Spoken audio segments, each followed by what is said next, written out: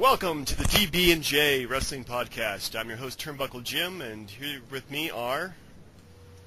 Chairshot Donnie, live from Raleigh, North Carolina. Fast Count Brian, and I'm everywhere.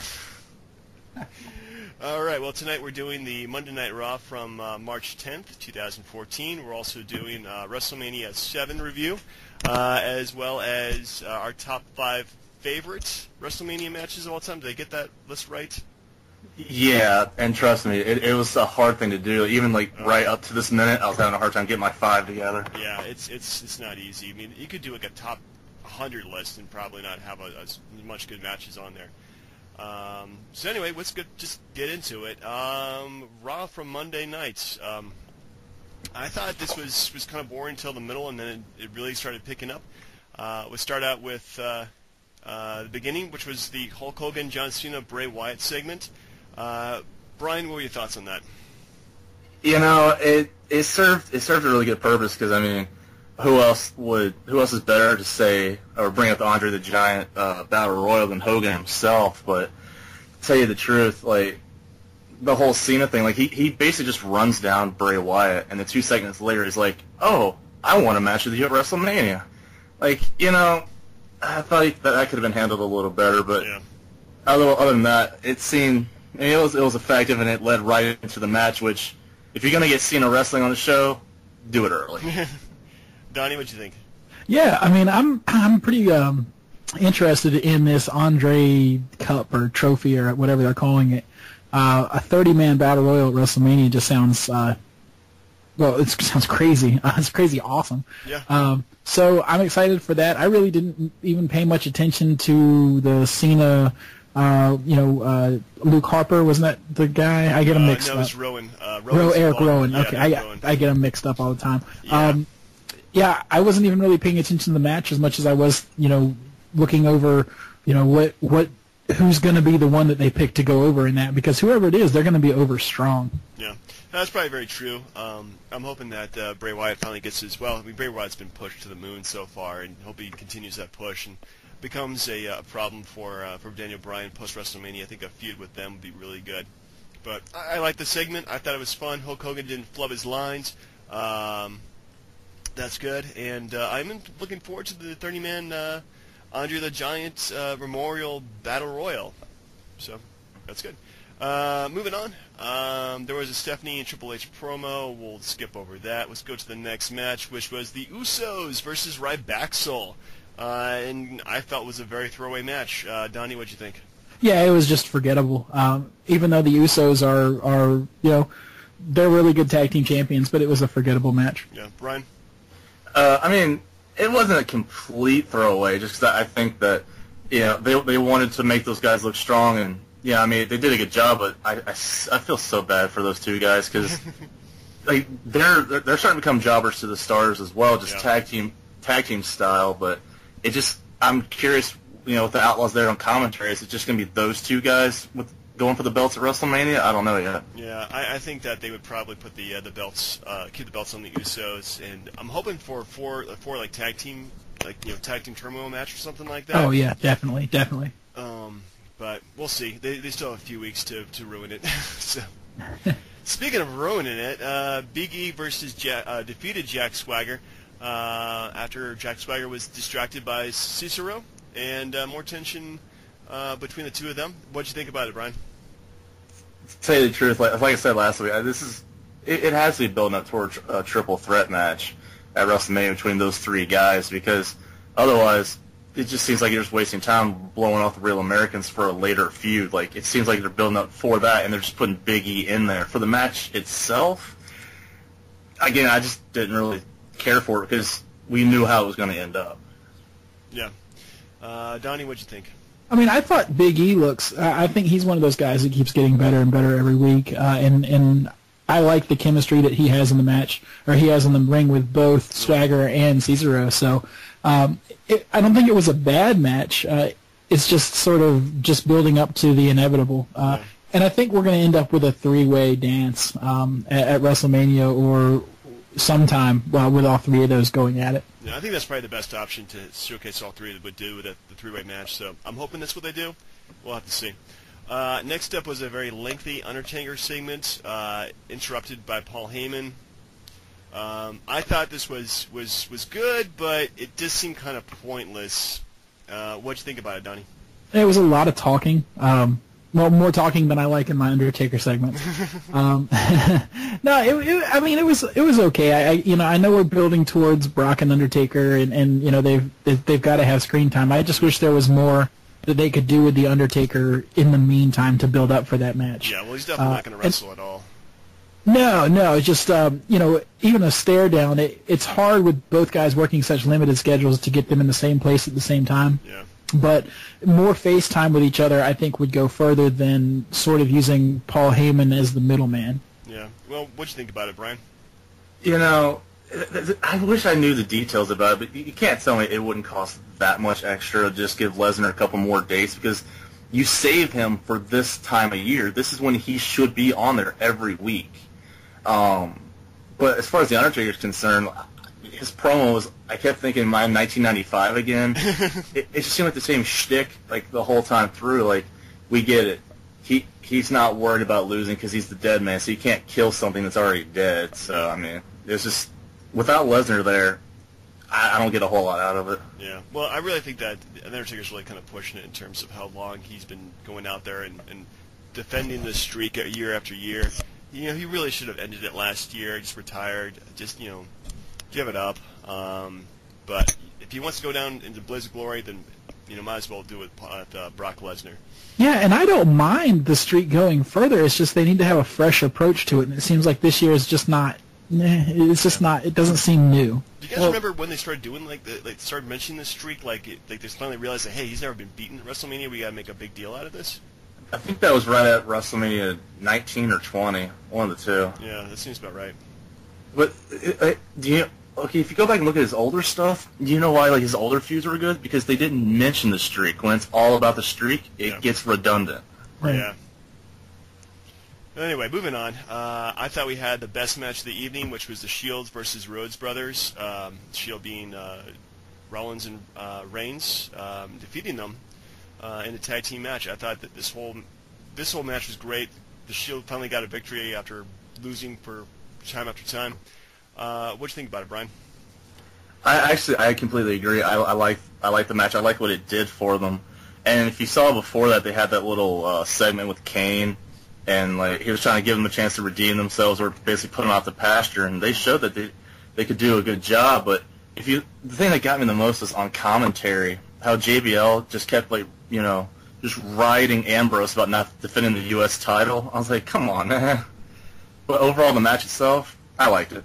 Good, Donnie. Oh yeah, great tag match, and it just cements my belief that Seth Rollins and Cody Rhodes are the man individually. But yeah, it's awesome. All the way around, that was a solid match. I like what they're doing with the Wyatts, where it's like a will they or won't they. You mean the Shield? The Shields, I'm sorry. Yeah. You got your three-man heel teams mixed up there, boy. Yeah. I mean, the Shield. Yeah. I mean, will they or won't they? Are they going to break up? Does the WWE even know at this point what they're going to do with them? I do think they do, and I think we're headed towards a big split. And I'm just waiting for them to pull that trigger because I'm hoping it's before WrestleMania. I don't know that it will be, though. As closer we get and the more they're kind of getting back together, breaking up, getting back together, I'm wondering if the split won't happen at WrestleMania as opposed to right before and then having a match at WrestleMania. Yeah. Yeah, that's a good point. They really are kind of confusing me, too, in terms of whether they're going to break them up. We'll have to see. But yeah, I'll give that match that was an awesome 5-star match for free TV, so pretty good. For the purposes of time constraints, we're skipping the Divas tag match. Yep. Moving on to, I thought one of the best segments they have done in the entire year. The Daniel Bryan Occupy Raw segment. I thought this thing was top to bottom awesome, and had the crowd in it the entire time. What'd you think about it, Donnie? On my notes here, I marked down, this was Daniel Bryan's milk truck moment. When you think back to great Raw moments, I think back to Kurt Angle with the milk truck. I just thought it was awesome and hilarious and more memorable than the beer truck, for me at least. And I thought this was Daniel Bryan's moment like that. When they look back on the Best of Raw 2014, this is going to be on the cover of that. This was awesome. And I thought Stephanie McMahon did an amazing job on the mic. I thought Triple H did an amazing job. They were great. It sold it, and it sold it hardcore, and I was popping all. It was awesome. Did anybody mark out for Damien Sandow finally showing up in a while? Yeah, that was kind of like, what? Oh, okay. Who? Damien Sandow? Who are you? But it occurred to me when Daniel Bryan was in the ring, is it time for maybe a stable? And with Ziggler and The Miz having their little things about, over the past few weeks, they've always talked about how they're being held down and all that. Is there gonna be a stable called the Yes Movement, which I thought would be pretty cool. I think it'd be cool too, but I don't think it'll work with those guys, to tell you the truth. I don't think so. I think they're just gonna go straight forward. Daniel Bryan, Triple H, WrestleMania, and at this point, I'm all in. That was a great segment, and it pulled me in. Yeah, it definitely gave me everything that I wanted, and for WrestleMania, which was Daniel Bryan versus Triple H, and then be able to go to the main event, so that way it's not like two terrible heels fighting each other, which would just kill the crowd. Well, it does concern me a little bit that they're telegraphing it. It's like, okay, was this the right time to give Daniel Bryan that option of that contingency of the match?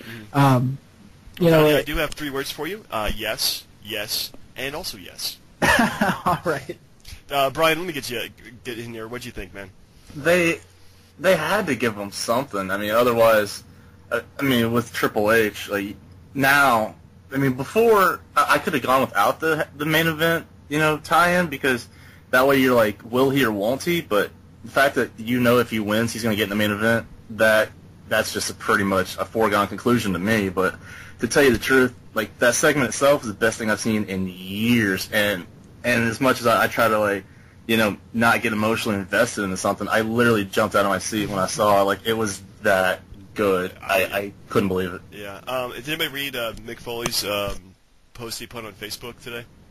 No, what did he say? Well, he had a good line about the greatest character that WWE has created in the last year has been the fans, which I thought was just, that is pretty amazing that the fans. That's pretty deep, yeah. Yeah, we're so much more part of the show now than ever before.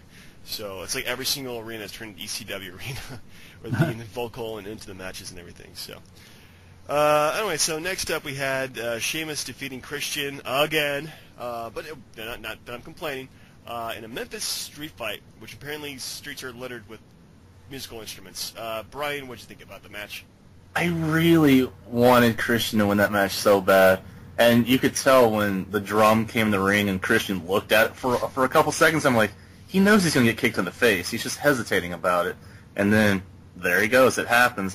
Unless it's building towards their a match at WrestleMania with who knows what stipulation it is on the line, I'm kind of tired of seeing, Christian being jobbed out to Sheamus. And for my own opinion, I just don't like Sheamus as a good guy. He was a way better heel. I don't have any interest in him whatsoever right now. Yeah, he's kind of vanilla. What'd you think, Donnie? I really liked the match. I thought it was interesting that it was like a 2 out of 3 falls match, some other option, and then a Memphis street fight. They want, what if they called it a Memphis 2 out of 3 falls match? Just to kind of label that city to get that hometown pop. You kind of knew what direction they were going. Memphis cage match. Mm-hmm. Exactly. Now, one thing I noticed about Sheamus throughout this whole match is he seems to really enjoy himself when he's in the ring, and you can't say that about every wrestler. He just seemed like he was dialed in and having a lot of fun, and Christian too. Yeah, I think both of them are pretty good guys, especially Christian. I'm gonna mark out for Christian, but I think he definitely has fun doing it. This isn't. I would love to be a wrestler if I could, and I would love to have that kind of job where you don't really feel like you're working, even though you are working. Anyway, moving on. Last match of the night was Big Show and Daniel Bryan defeating Batista and Orton. What did you think of that match there, Donnie? It's Beardy Locks and the Three Boys. Yeah, no, I thought it was pretty good. I thought Bryan did really well, and believe it or not, I thought Orton did a really good job. And maybe the Big Show and Batista just made Orton look good by standing next to him. But I thought Orton did well. I'm wondering why the Big Show was put in here. It didn't really make a lot of sense that he was just like, oh, and the Big Show. Yeah. I'm wondering if they're going to start building him towards that Andre trophy, so they want to get him in the consciousness of people. Yeah, that's a good point. I think they just want to use him. And in terms of like somebody available to do like tag teams with Bryan, why not the Big Show? Because he's really not doing anything. He does have beef with both at least with Orton. So I did notice that Batista, when he grabs the ropes and starts stomping, he's stomping the crowd into silence. They get quieter with every stomp. So I just thought that was kind of funny. Killing our enthusiasm. Exactly. Wow. Good match, though. Yeah, good match overall. Clean win for Team Giant Bryan. What'd you think, Brian?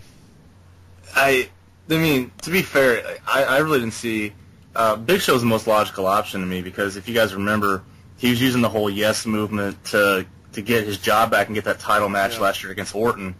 So just throwing him back into the ring with Daniel Bryan seemed like the most logical thing. But I gotta tell you, this whole thing is just absolutely killing me with Orton. Like I for anybody that complains or thinks that Daniel Bryan isn't appreciated or isn't the focus, should just think about Randy Orton for a second. The fact that he's the champ, he's got a match with Batista, and yet no one cares, and they're not hyping that match up one bit at all. Yeah. Like, you would forget, watching throughout Raw, that Orton's the champ, because where is he? You only see him towards the end of the show with the token Brad Maddox appearance, But, like, as far as, like, the match itself, like, it's just to get Daniel Bryan over and show that, like, hey, I can beat these guys, so if I get into the main event, I'm going to win. Yeah, they really do need to bring out Orton more and make the feud more. Well, I mean, Batista versus Orton, I don't know what they're even doing with that. I think that the whole Batista coming back has just bombed totally on them, and the fact that they had to call audibles left and right just to appease the crowds. Or maybe not. Maybe they're actually making Batista to be the bigger heel out of the two of them, and I don't know. I think it's kind of a crazy, stupid.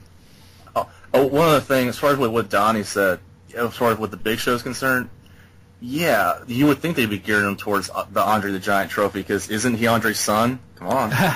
This is not WCW, buddy. Oh. Yeah, but he was trained by Bruce Lee, so there we go. Yes. Ooh, yeah. Anyway, so that concludes our recap of Raw. I'd say it was not to be like a pun or anything like that. I think it was a B+ show. I think it had enough. I mean, especially the Daniel Bryan segment was great, but overall, I think there's a lot of just mediocre stuff around it too. It just kind of they're moving the pace along to get to WrestleMania. What'd you think, Brian? Again, I agree with you. There wasn't as many down spots as I would have thought. So to tell you the truth, I liked it. So yeah, B+ for me. Donnie? I really thought it was. I'm going to give it the A-. I thought it was. I mean, we had a great Raw moment with the Yes Movement, and we had a couple of really good tag team matches. A great match with Sheamus and Christian. The Divas match and everything kind of was blah, but then they announced the Andre Trophy. I was digging it. I give it an A-. All right. Well, that pretty much. I guess we're all kind of agreeing how Raw stands for the most part. We move on to our review of WrestleMania 7, which is Brian's choice for our review. Brian, take it away.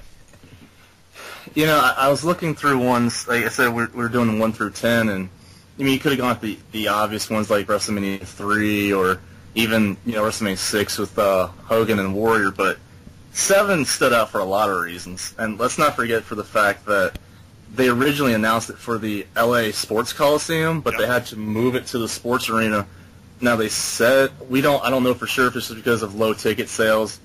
They said it was because of the whole Slaughter gimmick and that there was like bomb threats on Slaughter and the whole WWF, but by that point I thought the character was pretty much dead, so that point was mute to me. But as far as the pay-per-view goes, like top to bottom, loved every bit of it. So we'll just get into it with, does anybody care to talk about Willie Nelson singing America the Beautiful? I thought he was a perfect choice to sing America the Beautiful, and I thought it was a beautiful rendition by Willie Nelson. he looks the same as he does now. So America is beautiful, really is beautiful. WrestleMania is beautiful. Could not have said it any better myself. Wow. I All right. wouldn't have thought of that. But moving on, so before we get to the first match, Gorilla Monsoon's out there. Out comes Hacksaw Jim Duggan. It's a good ho. So get out there, gives us a little shtick, and then we go into the first match, which is the Rockers, mullets and everything, taking on Haku and the Barbarian, of course, with Bobby Heenan. The future Powers of Pain. Were they? No, they were Dungeon of Doom. Dungeon of Doom, right? Powers of Pain is somebody else I'm thinking of. Ming and the Barbarian. Yeah. Right. So, Donnie, what did you think of the match? I thought the Rockers were great, and the Barbarian and Haku they meshed good. Their styles meshed really well. I thought Marty Jannetty played a really good face in peril to Shawn Michaels' hero of the day, and it makes me appreciate the Rockers for what they were. Really the best tag team to never hold the tag team championship. And they were crazy over with the crowd. That crowd was going nuts for the Rockers. Barbarian and Haku were there to support that and make them look really good. And for the most part, they really did. I liked the match. It was a good way to start WrestleMania. Sounds good, Jim. I love the match. I always mark out for the Rockers. I think they did a great job being the smaller tag team against the much monstrous members of the Heenan family, the Barbarian and Haku. Definitely, as I go back and watch it, very underrated performers. I think they gave them excellent time to do that. And sadly, this was the last Rockers WrestleMania, as they were to break up, I believe, later that year. Yeah, absolutely. And that's what it led towards, was the eventual barbershop moment. But just a quick comment, do you guys think that this is, your good, not stereotypical, but prototypical lead-off match, the match that, set the tone for the evening? Oh, easily, yeah. Yeah, definitely. All right, good deal. One of the things that stood out to me real quick was, the double team moves in the match, because that's one of the things the Rockers were known for, is, their little double kip-ups, or whatever you call them, and doing sweet chin music together at the same time. And then I think Barbarian did, a double clothesline on both of them at the same time. They did very well together in the ring. Moving on, of course, the Rockers won the match. Go on to Mean Gene in the back with Alex Trebek, Regis, and Marla Maples, who just looked like a stick to me, to be honest, a stick in a dress. Wasn't she only famous because she was Donald Trump's mistress? Is that her claim to fame? Pretty much. That is correct. Wow, it's 1991 in a nutshell there. Indeed. Jim, It's any amazing. comments on having the celebrities? I'm sorry, go ahead. Yeah, go ahead, Donnie. Oh, I was going to say, it's amazing the quality of celebrity that they get now versus what they could get back then. And, that was C-list. Regis is Regis, and Marla Maples, and, Alex Trebek. All right. But I just thought it was almost funny in retrospect, from a real retro standpoint, just to laugh at those guys. Be like, oh my gosh, that WrestleMania with those guys. Well, I think Regis and definitely Alex Trebek were household names by that point too. At least I know who those guys were, and I was 10 years old. So I think those guys were fine as celebrity guests, except for later Regis's commentary on the main event, which that's painful. But they were into it. Even Marla didn't seem to be too lost when she was doing that. So yeah.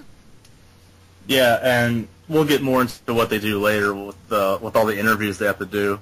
But moving from that, we have the Texas Tornado versus Dino Bravo, and wow, that was a very short, sweet match. And for myself, Kerry Von Erich, it's a shame what happened to their family, but as far as finishing moves are concerned, any finishing move he had, what was it, the Texas Tornado Punch or the Claw, you couldn't make me believe that you could tap somebody out from that. That whole thing was just hokey to begin with. James, what'd you think? I thought the match was very quick. I think this is the last match for both those guys, too, Dino Brother and Texas Tornado. I'm getting kind of grim in my commentary here.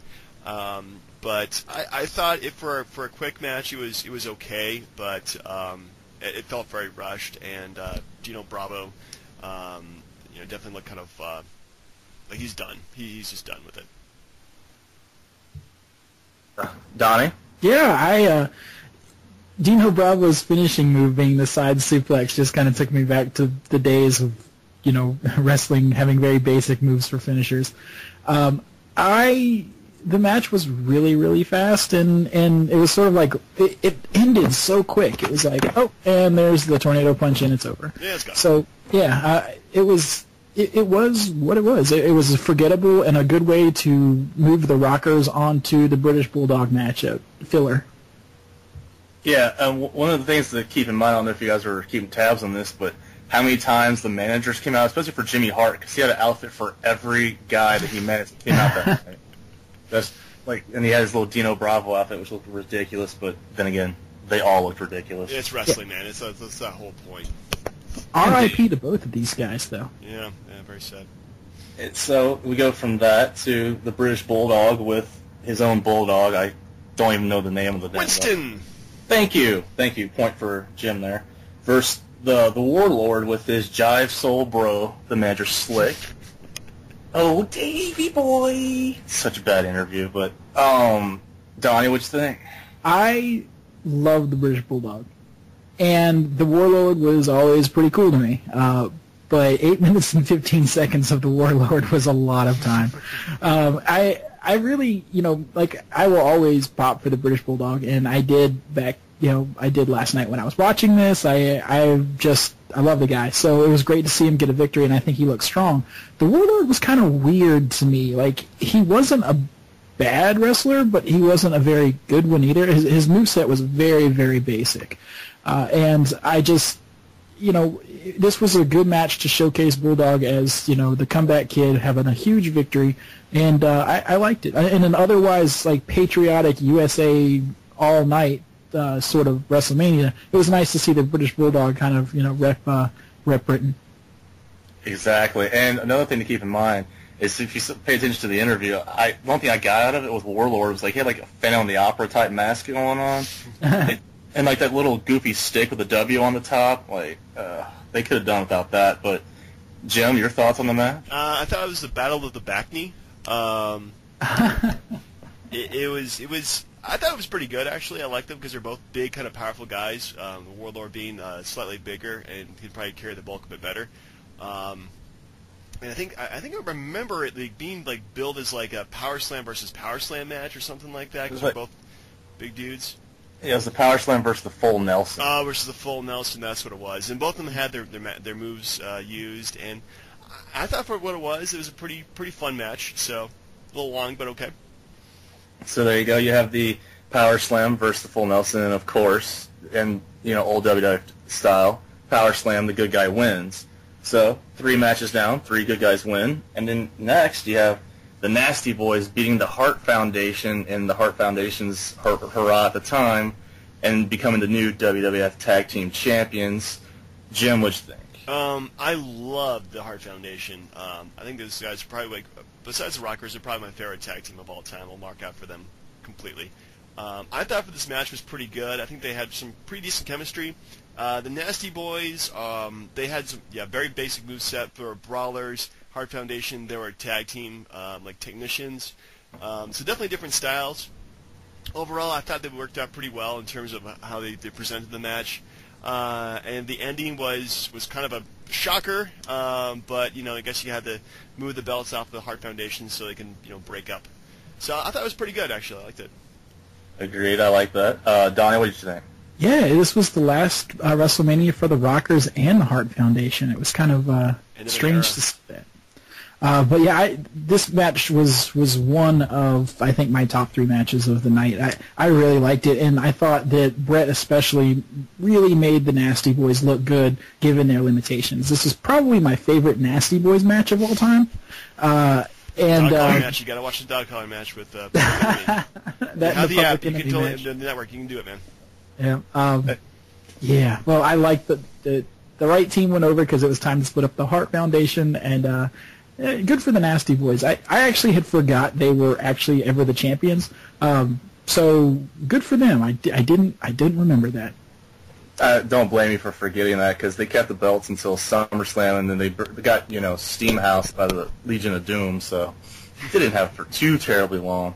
And another thing, you want a good Nasty Boys match? They had a match in '93 on WCW against Cactus Jack and Max Payne, like a street fight. So good. It's definitely worth looking up. But okay, And then again, another Jimmy Hart appearance. We go from that to, I think this was a Wrestle Crap worthy, and by that I mean it literally was in the book. The blindfold match of Rick Martel versus Jake the Snake. Of course, Jake winning by feeling around for like 5 or 6 minutes, and then, oh, hey, DDT. Donnie, what you think? I know that Wrestle Crap hates it, and I know that it's looked at back as a joke, but if you watch the match just based on the crowd, if there was no crowd, the match would have been awful. But that crowd made that match. And I actually found myself laughing and being into it. I thought it was pretty creative. It's a good thing they only did it once because it's sort of a one-trick pony. But given the situation, the psychology that Rick Martel and Jake Roberts both used, now you have to understand that Rick Martel and Jake Roberts are also they're top 10 guys. I love both of them, it was I liked the match. I believe it or not, it kept me entertained the entire time. I'm glad that didn't become a regular thing, but as a one-off, awesome. Agree. Jim, what's that? Considering those guys have been feuding for a better part of almost a year at this point, this is Wrestle Crap or not, I thought this was a great feud ender for them because they had them blindfolded and the crowd was super into it. Granted, the match itself was kind of boring because it was just them fumbling around the ring a bit, and there wasn't actually like that much wrestling or even contact for the most part. But I think the tension was, whether or not they would actually, find each other and actually, do moves on each other. So, ultimately, I liked it. I think it was a good match. Give credit to the guys for making something that looks and sounds ridiculous work. And, it had to go down that route because of the whole, Martel spraying his arrogance, cologne into Jake's eyes a while back. So, it made sense going into the whole blindfold match. The contacts that Jake Roberts was wearing with the one being all opaque and the other one being all bloodshot and everything like that. That was kind of cool. I'm pretty sure they could see no problem. Oh, I'm sure you should too. But it's wrestling. Pretty sure they're not really hurting each other either. I thought I'd throw that in there because that wasn't a real blindfold. I'm naive, but yes. Moving along to a match that Gorilla Monsoon gave this guy the nickname before The Undertaker got it. Match of the Phenoms. Jimmy Snuka versus The Undertaker in his WrestleMania debut. Jim, what'd you think? I thought this match was really short. Jimmy Snuka had no offense. Undertaker just did his standard Undertaker at that point bit. And so begins the streak with Undertaker defeating Jimmy Snuka in 4 minutes and 20 seconds. So I thought, it was a very filler match. Donnie? That barely even looked like Superfly Jimmy Snuka. At that stage of his career, he was roided out of his mind. He was just way bigger than he ever. His whole body style changed, and he wasn't exactly Superfly anymore because when you're that shape, you don't really fly. So I like the fact that they just let Undertaker go over strong because Snuka was already way past his prime. Like I said, he was barely recognizable, and the legend begins. Maybe it's just me, but I couldn't look at Undertaker thinking, holy crap, he has his red hair was just beaming. It was ridiculous. Yeah, he was like freaking Sheamus at that point. Yeah, and to the point about being Superfly being roided up, I didn't even think about it at first, but when you look at him, it made sense, especially when he tried to do that jump off the top rope and ended up going to a botched tombstone attempt. Probably because he was too top heavy. But so Undertaker wins, and 1-0. We'll see where that goes. After that, we're into the middle of the card, and we have the Ultimate Warrior beating Randy Savage in a retirement match that had Sensational Sherry interfering. You had the whole segment with Elizabeth at the end, and I'm excluding myself from this because, spoiler alert, it's in my top 5. So just for time constraints, we'll just go with you two. Donnie, what you think? I thought this match was beautiful. It was like poetry. Even the Ultimate Warrior coming down to the ring without running. Now, I personally think that's because Randy Savage demanded he not be blown up by the time they lock arms. But it felt serious. And even though I knew the result, I knew what happened, it just took me into that moment and the whole love story of, Elizabeth. Now, I wish they hadn't appointed Elizabeth out before the match. If they had have saved that until the very end, I think the payoff would have been way more. But it was just really a really nice moment and one of the heartfelt moments in wrestling. And there's not a lot of those. But the love story of Randy Savage and Elizabeth at that time is something that is just really special to me, and I really enjoyed the match because of it. Jim? Yeah, this match, this really kind of feels like the first time they did like a really featured match in the middle of the card with two guys, and it's not a gimmick match, but they're fighting for something as important as their own freaking careers. Yeah, I forgot how vicious and emotional this match was, really. I mean, the part that really got me was when Savage goes up and does his off-the-top rope elbow drop, not once, not twice, not thrice, but 5 times.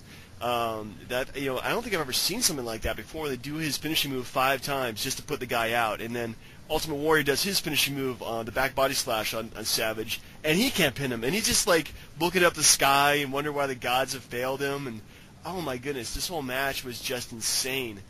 They really wrestled like their careers were on the line, and wow.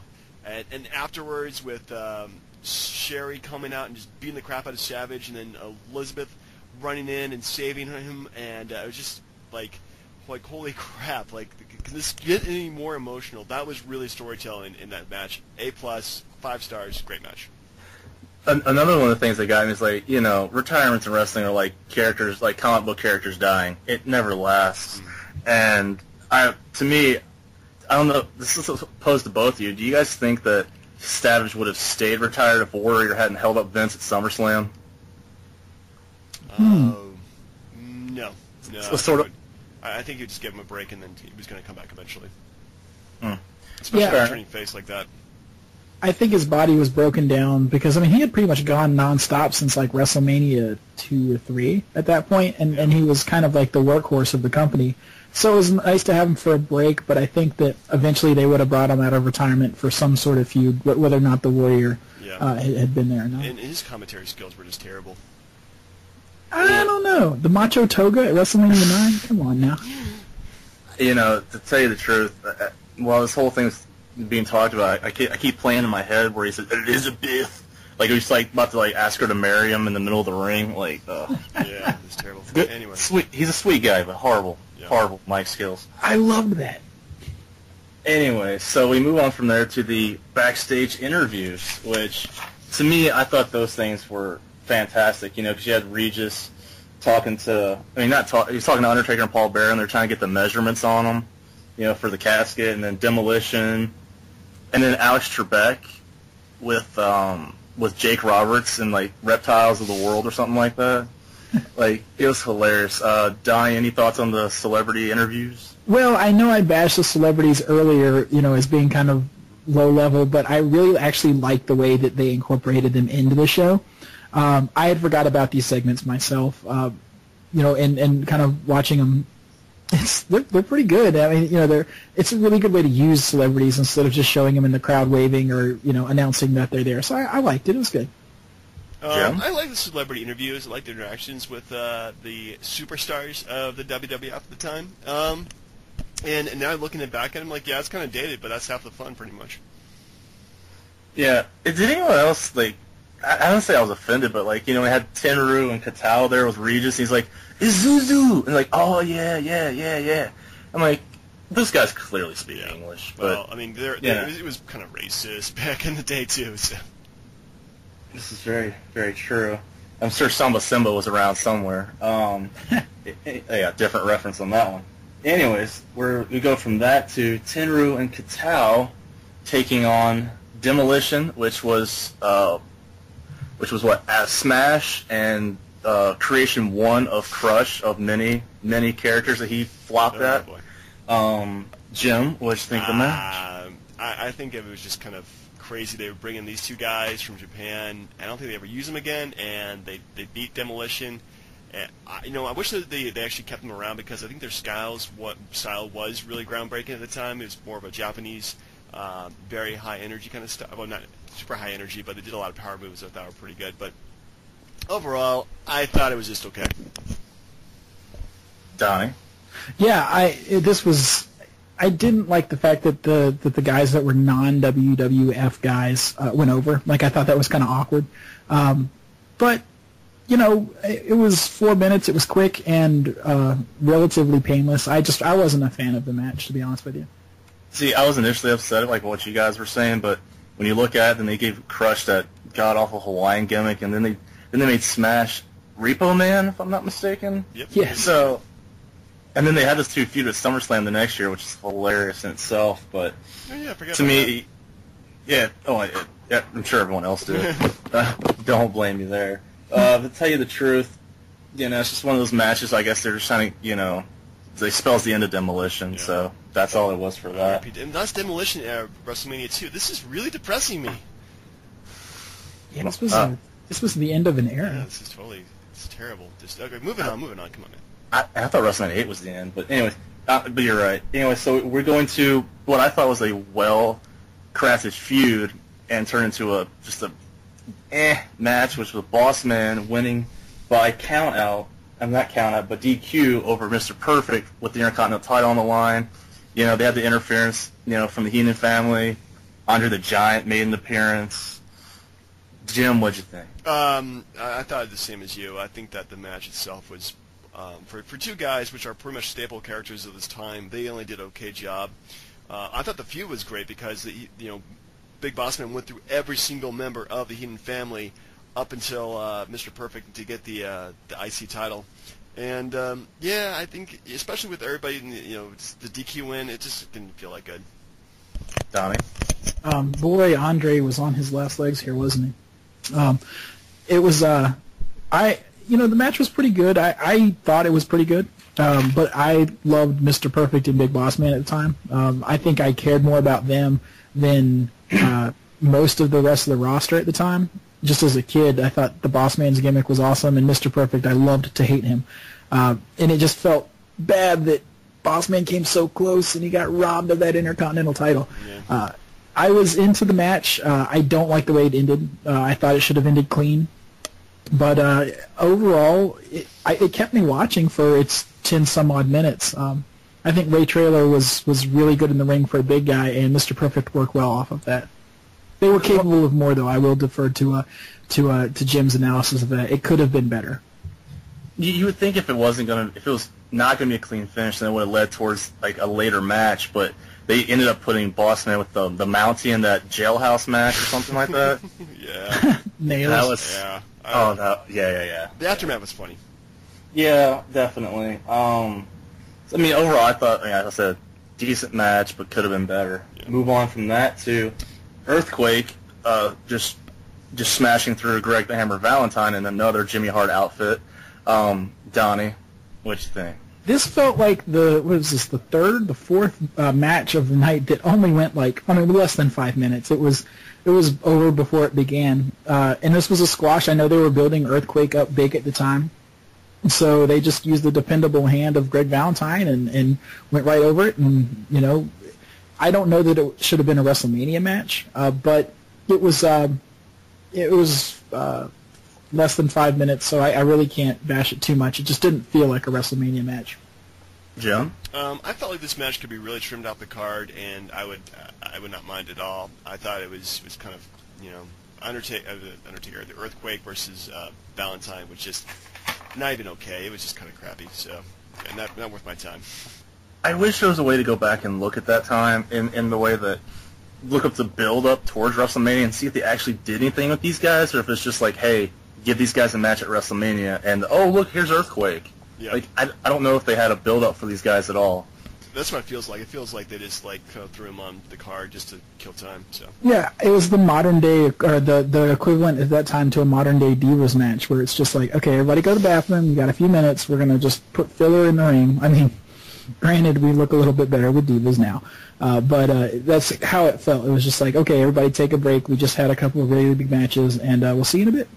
See, now, if you went for a bathroom break, you would come back and notice, wait, I didn't miss just one match. I missed 2 matches. I was going there. Thank you. I missed you would have missed the LOD beating Power and Glory in less than a minute and a half, I want to say. Less than a minute, actually. It's clocked at 59 seconds. Woo. Yeah, I mean, a match that there was a few built up because Power and Glory cost LOD the title shot against the Hart Foundation, and they're like, we're going to get revenge in less than a minute.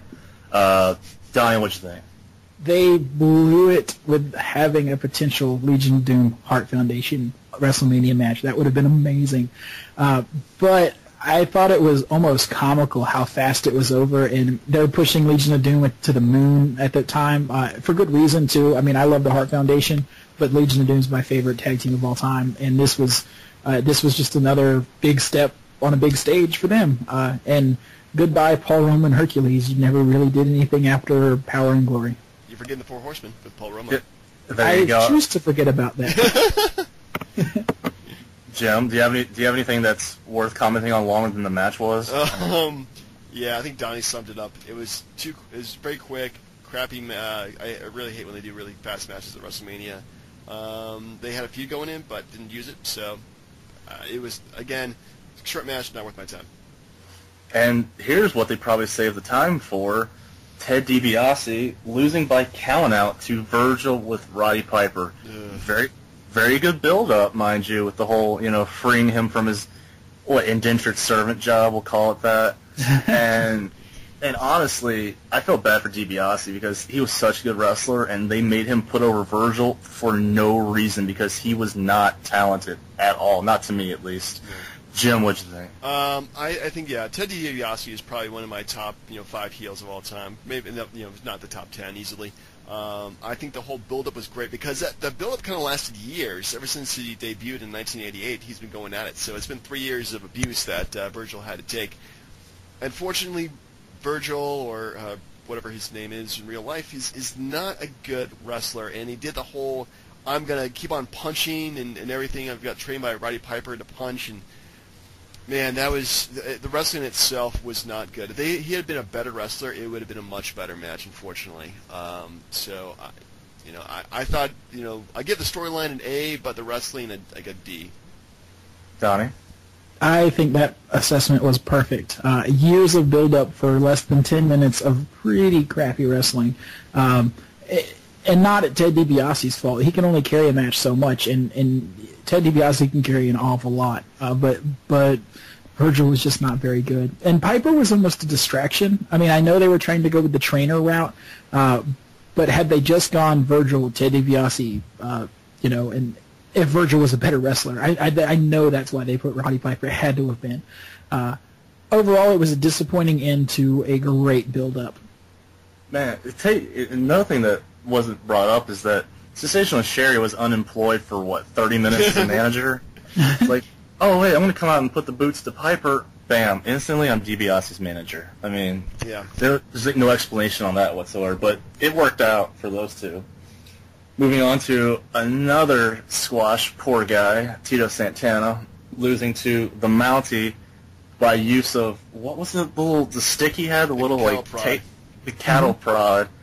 And again, Jimmy Hart was out there with them. Jim, what'd you think?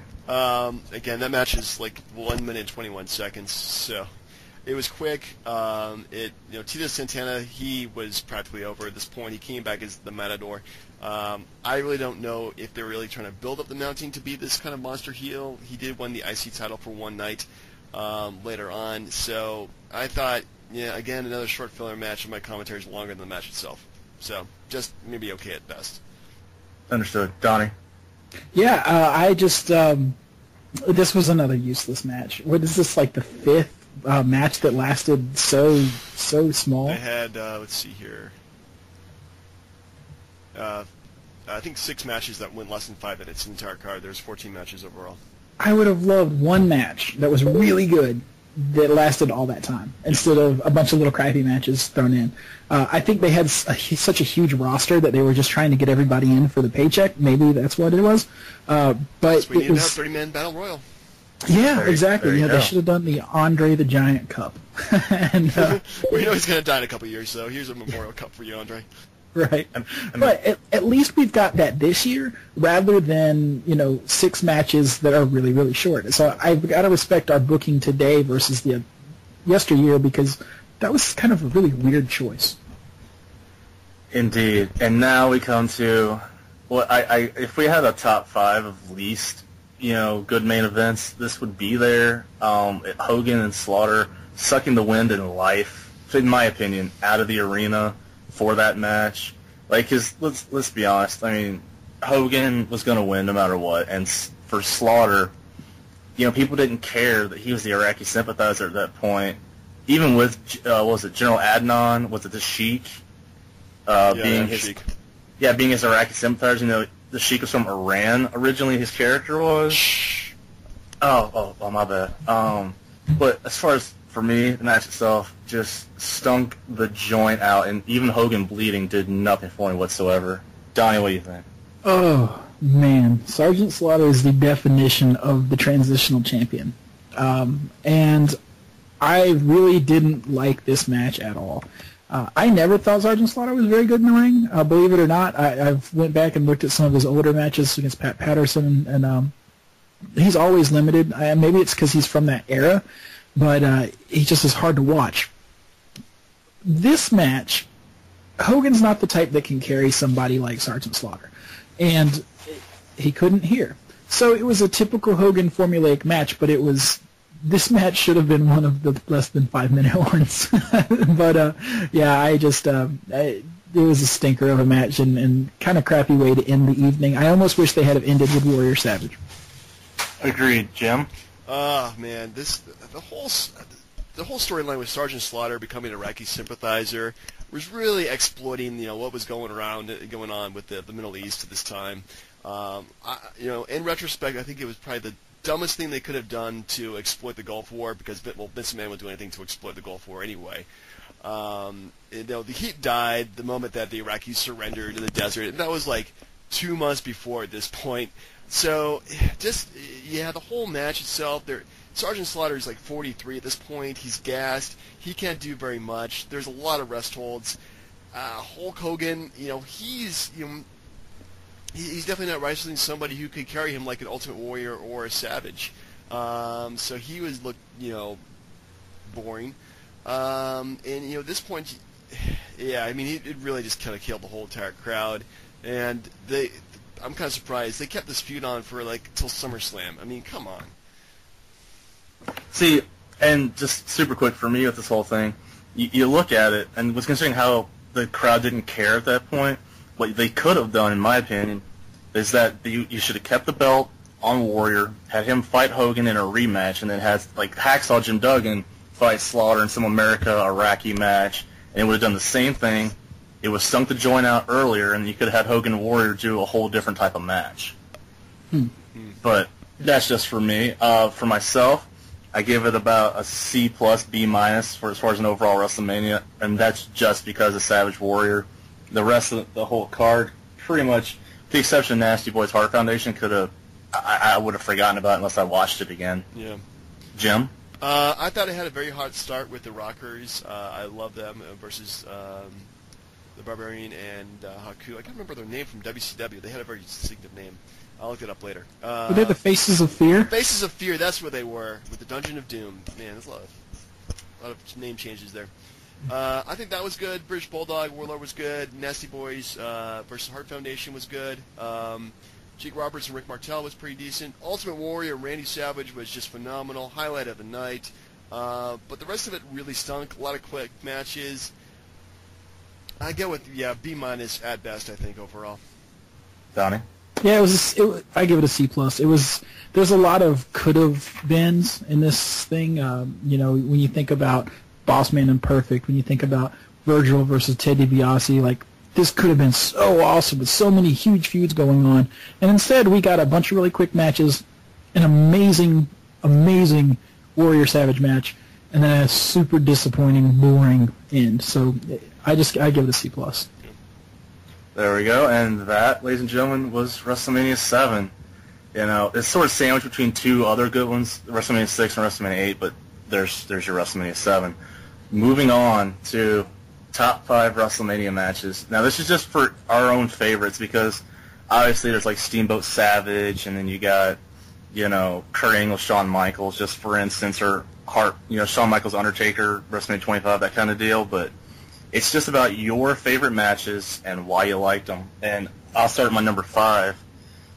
I had CM Punk and Chris Jericho from WrestleMania 28. They brought Jericho back. There wasn't any real doubt that Punk was going to lose the belt. I knew he was going to win, but just like they gave those two guys a chance to like really put their skills to the test, and they showed it. Like I could watch that match over and over again. Like it's just that good. They put on a wrestling clinic, and the whole backstory with Jericho talking all that mess about the issues that Punk's families have with alcoholism, and accusing him of being a bastard. Like this is kind of serious stuff that he was talking about. So like the feud itself was good, and I just loved the match for myself. Thoughts, anyone, or do you want to jump to your number 5, Donnie? Yeah, my number 5 was Shawn Michaels versus Undertaker Part 2. It didn't quite capture the magic of the first one, but had the first one not been so good, this match would have been still hailed as a classic. So much chemistry between those two, and I think a lot of it is a testament to how long their careers went and how experienced they were with each other, how many times they had fought leading up to it. And just the ending was great, with this being, HBK's swan song. And I can think of nobody else that I'd rather have ended his career than something like this at that big of a stage in that sort of moment. So this is definitely my number 5. It had to be in the list because this match is just, it blows me away. It's not the greatest of their encounters, but it's certainly close. Well, that kind of foreshadows what one of your other picks is going to be. Yeah. Maybe. Jim, your number 5? My number 5 was actually Shawn Michaels.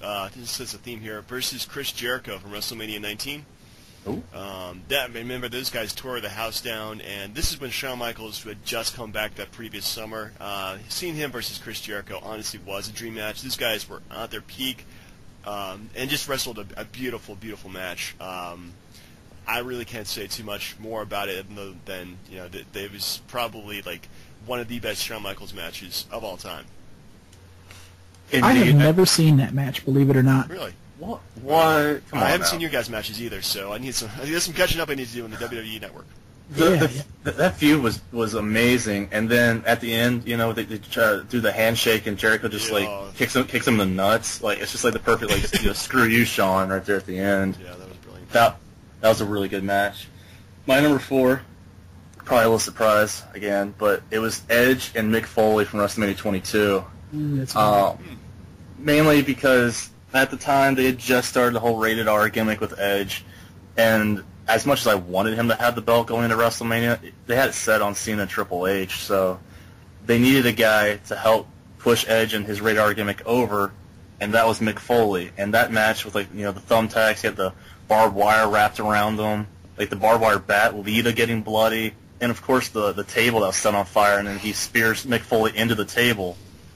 Like that match was fantastic from beginning to end, and it did the job because Mick Foley got his WrestleMania moment, and Edge had that match that helped propel him with his radar gimmick to multiple title reigns after that. So that my number 4. Donnie, your number 4?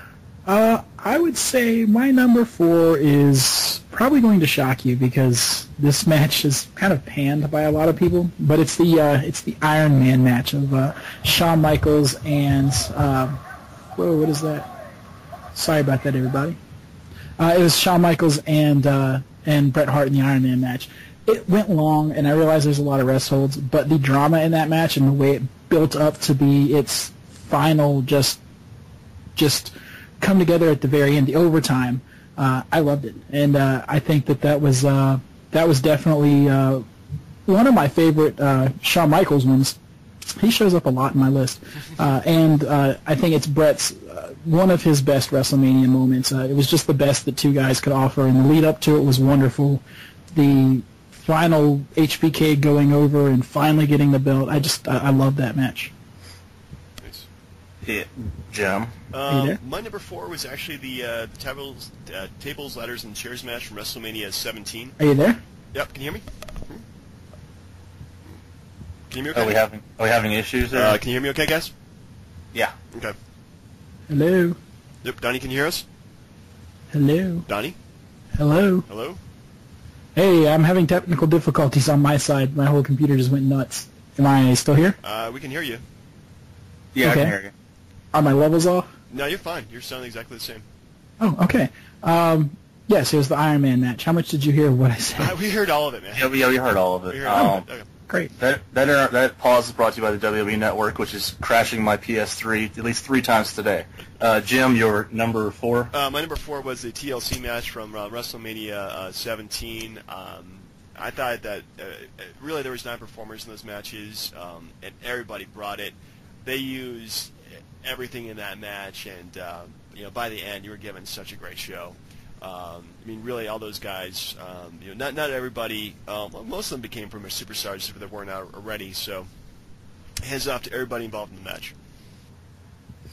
That's such a good choice. Like, I wanted to put that on there, and by all rights, when you hear my list, you're like, you probably could pick 1 or 2 out to put it in that place. Well, but when you have 5, it's kind of hard to choose. So, that's such a good match, though. All right, number 3 for me. I felt like I would feel bad if I didn't have an Undertaker match on there, and my favorite streak match of his was his match with Ric Flair at WrestleMania 18. Just for the fact that it was the last match that no one said a word about the streak. It was actually a really good build-up to where Flair was saying no to fighting Undertaker, yet he interfered with this match with The Rock and No Way Out. Flair went and beat up Arn Anderson, blooded up David Flair, the whole feud, and then the match itself, Undertaker was whooping his ass, and then Flair kept coming back with, the low blow, figure fours. Arn Anderson coming in doing a spine buster. The crowd popped huge for that. That match itself, well, again, not one of, the highlighted matches of even WrestleMania 18. That was my favorite match of the night by far. I love that match. Donnie, your number 3? My number 3 is Hulk Hogan versus Ultimate Warrior, WrestleMania 6.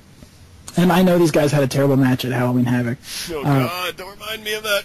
I know. However, this match, as a kid, when it was out, it was larger than life. To me, it was bigger than Hogan Andre.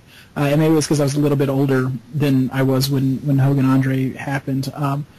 But every single punch and kick in this match, and let's all be honest, that's mostly what it was, I felt at the time. And looking back at it, it's not the greatest technical match, but I still really enjoy it. And when finally they Warrior goes over and then they hug at the end, this match has a lot of sentimental value for me because this is one of those matches that hooked me into wrestling forever. And I really, really love this match. It's 2 guys that are limited in the ring, but when you put them together, they work their butts off to create as good a match as they could have put on in a really big one in WrestleMania history. Definitely. And to another point, it goes to give those guys credit, and by guys I mean just Savage and Hogan, because without those guys being as good as they were at the time, Warrior would not have looked as good as he did. So kudos to those guys for sure. Jim, your number 3? Well, speaking of Randy Savage, my number 3 was Macho Man versus Ricky Steamboat for WrestleMania 3. If you look at wrestling at that time, they were doing things that were light years ahead of anybody else. I mean, they're not small guys, but yeah, they can do a lot of technical moves, a lot of high flying moves. Freaking chain wrestling at a time when chain wrestling didn't happen. I mean, it was just an amazing match. Those guys really worked their butts off for it. Did a great show. Macho Man the next year wins the belt. Steamboat's nowhere to be found. It's a disgrace. Agreed. It's one of those 5-star matches that everyone still talks about today. Yeah, so considering that happened over 27 years ago, that's pretty good. Yeah, it still stands the test of time. It was probably just as good, if not better, than Andre, but it won't get that notoriety though. Yeah. I don't think. All right, number 2 for me was Stone Cold and Bret Hart from WrestleMania 13. Just everyone saw the rise of Austin coming, but at the time, like, the whole Crybaby Bret Hart thing just came in, and the match itself was just red hot from beginning to end, like just fighting into the crowd, just taking it to each other, Austin getting bloodied up, and him refusing to tap. That's what set him for the rise that he was going to get. And then it went in turn for Bret, of course, as that turned him into the Crybaby, redid the Hart Foundation, and then eventually the Screwjob in Montreal. But for me, that match, you could watch that over and over again, and still, even if you're if you're an Austin fan, you don't really feel like he lost that match. It was just that good. I love that match. Absolutely. Donnie, your number 2? It was the greatest match of Stone Cold's career, and it was the greatest match of Bret Hart's career. I'm going with the same exact match. That match it is a testament to both of those guys' ability, to the Attitude Era, and just everything great about wrestling in one match. I thought it was just phenomenal. Well, I had that as number 1 actually in mind as well. So I'm going to switch that with to be number 2 because the matches are pretty much interchangeable at this point. There's the whole double turn between Bret Hart and Stone Cold doing a brawling yet technical fest, and Stone Cold, the ending is just so emotional. He's bleeding out, and Hart wins, but yet he doesn't, and Stone Cold loses, yet he doesn't, and Stone Cold just becomes huge afterwards. So definitely a great match. Indeed. I'm glad we all agree to just because it was number 2 on our list does not mean the match itself was number 2. All these matches could be number 1s easily. So. Indeed. So again, no surprise. Number 1 for me was Warrior and Savage, just for the fact that I had no expectations on Warrior being any good in the ring at all, and if you looked at any matches that he was good in, it's because the other guys carried him, like Rick Rude or, Savage, Hogan, you name it, even Flair when they had a brief thing. But, the match itself, again, and we discussed a lot of it earlier, but just the emotion of it, the fact that Warrior walked to the ring, the fact that, you just felt the seriousness of it because neither guy was backing down, and then the whole Elizabeth thing at the end, it was a good, decent match. It went for a while, but I could watch it and never get, pulled away to do something else. It's just that good. I love that match. Donnie, your number 1? WrestleMania 11, Bam Bam Bigelow versus Lawrence Taylor is the antithesis of my number 1.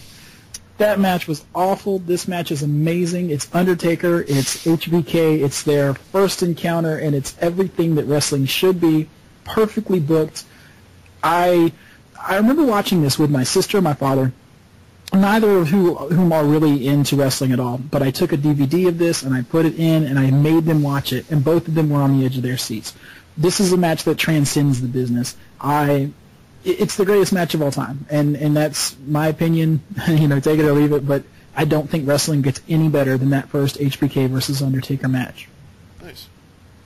Jim? Well, my number 1, which actually switched to number 2. But anyway, this could easily be number 1 too. Also, Shawn Michaels versus Razor Ramon ladder match in WrestleMania 10. Nice. That was, just not just the emotion, but the use of the ladder had never been done before to that degree in WWF at the time, and he had Shawn Michaels as the villain and Razor Ramon as the kind of anti-hero face, and those guys, they put on a show.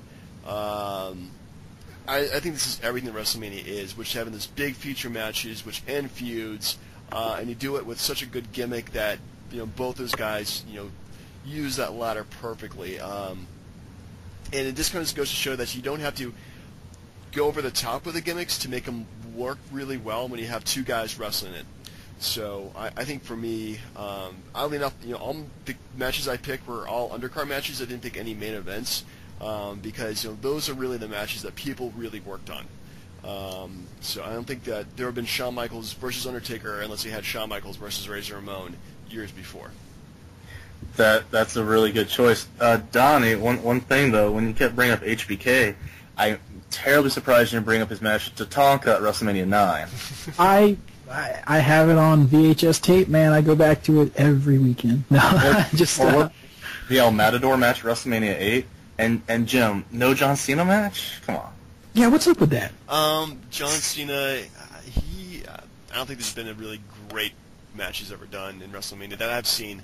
But then again, I haven't seen a lot of recent WrestleManias, unfortunately, whether because lack of interest or because I just couldn't get the time to do it. So his match with Shawn Michaels is actually really good from WrestleMania 23. Okay, yeah, that was a good one. And his Triple H match isn't too bad. No. Yeah. It's like the two guys, Brian. Okay, I'm so sorry. And I wanted to put the HBK Kurt Angle match. I thought somebody would have put that on there. Yeah, I mean, that was good too. That's another one I've forgot never that seen. one. So, out of our list, how many Shawn Michaels matches are there that we have on here? Because I have 2. I had 3. Yeah. And I had a goose egg. Really? Mr. WrestleMania gets ignored. Well, It wasn't intentional, though. I wasn't trying to, put him to the side. I don't know. I like the other ones better. But, okay, is there a match that would have made your top 5, but you just couldn't squeeze it in? Oh, man. Definitely Savage versus Warrior. That was really good. Andre versus Hogan, WrestleMania 3. Hogan versus Ultimate Warrior. Not Shawn Michaels, but Bret Hart versus Owen Hart, WrestleMania 10. That was fantastic. I was hung up on that one for a while myself. Yeah, and I'm pretty sure there's a lot of WrestleMania matches I have not seen that really deserve to be looked at as best matches, but for the past 10 years or so, my wrestling has been off and on, so I haven't really gotten around to watching a lot of... Yeah, Donnie, did you have one or two that you couldn't squeeze in there? Yeah, like the first Money in the Bank match just caught my attention. That stood out as something wonderful. Hogan versus The Rock, where they pretty much turned Hogan face. The crowd turned Hogan face in the middle of the match. That was great. What a moment. I mean, my hair was standing up at the time. And I think those were the two. The ones that James mentioned were also in my list, the Steamboat Savage, Hogan, Andre, and all the Savage matches. But I think the top 5 are pretty fair. That Undertaker HBK 2 was almost edged out by Steamboat and Savage because man, that match is good. If you haven't seen it, go back and watch it. It holds up. Yeah, definitely. And also forgot to mention too Benoit versus Triple H versus Shawn Michaels from WrestleMania 20. He was a guy. We don't talk about much. He was Canadian. Yeah, we don't mention him at all. But yeah, he's kind of blacklisted from our list. Oh, that's right. Well, it's because, what other matches did he have? His Kurt Angle match at 17 was good, but... I think him versus William Regal, too, at WrestleMania 17, I want to say. I think that was really good, too, but I think he wrestled William Regal. Anyway, that's another story. No, just a quick correction. Yeah, it was him and Kurt Angle at 17 because Regal fought Jericho, same pay-per-view. That's right. I get those confused. That's right. It was Benoit versus Kurt Angle, and man... Kurt Angle could, and actually both of those guys could just go that time. Before this thing gets way out of control, there was one match that I have thought of putting on it, but I know you guys would have laughed me out of the podcast for, was Hogan McMahon from WrestleMania 19. If you guys remember that, yeah. I completely forgot about that. Like two old guys think it's going to sync the joint up, but they really got into ladders, announce tables. They were both bloody. Piper came in, it was that good. I really wanted to use that one. It was. Anyway, well, I think we're almost out of time, guys. So, any parting thoughts? Now, what's the top 5 for next week? Oh yeah, that's Essie. Isn't it your call for top 5 next week? Is it? I believe it is. Good, because I've got one in the chamber. Okay. Current roster. You guys now have unlimited resources and you can start your own company. What are the top 5 guys of current active wrestlers in the WWE that you would start a brand new company with? Good question. Okay. Top 5 wrestlers to start your company. It's got to be current, or can you do all time? Let's do all time. I'll call the audible. That's pretty good. All time. Holy So crap. we'll do all time. Wow. All right. Well. All right. That's pretty much every wrestler that's ever been ever. All right. And also next week we're doing WrestleMania 18, the post-Attitude, post-Invasion WrestleMania. I look forward to it. That's another one I have not seen. I've not seen it in a while, so I'm looking forward to watching that again. I forgot the Hogan versus Rock match, so that's going to be good. Hey, anytime you can watch Billy and Chuck as a tag team, you got to do it. Anyway, from the DB&J podcast, this is Turnbuckle Jim. Hey, it's Chairshot Donnie. Sorry for the audio issues. Fast Count Brian. Thanks for listening, our 12 or 14 people we have. We're growing exponentially, so we have like 2 subscribers now, so that's something. All Well, right, thank you, guys. thank you. I think they're both my alternate alias accounts. No, I'm just kidding. Thank you, listeners. Good fight, good night.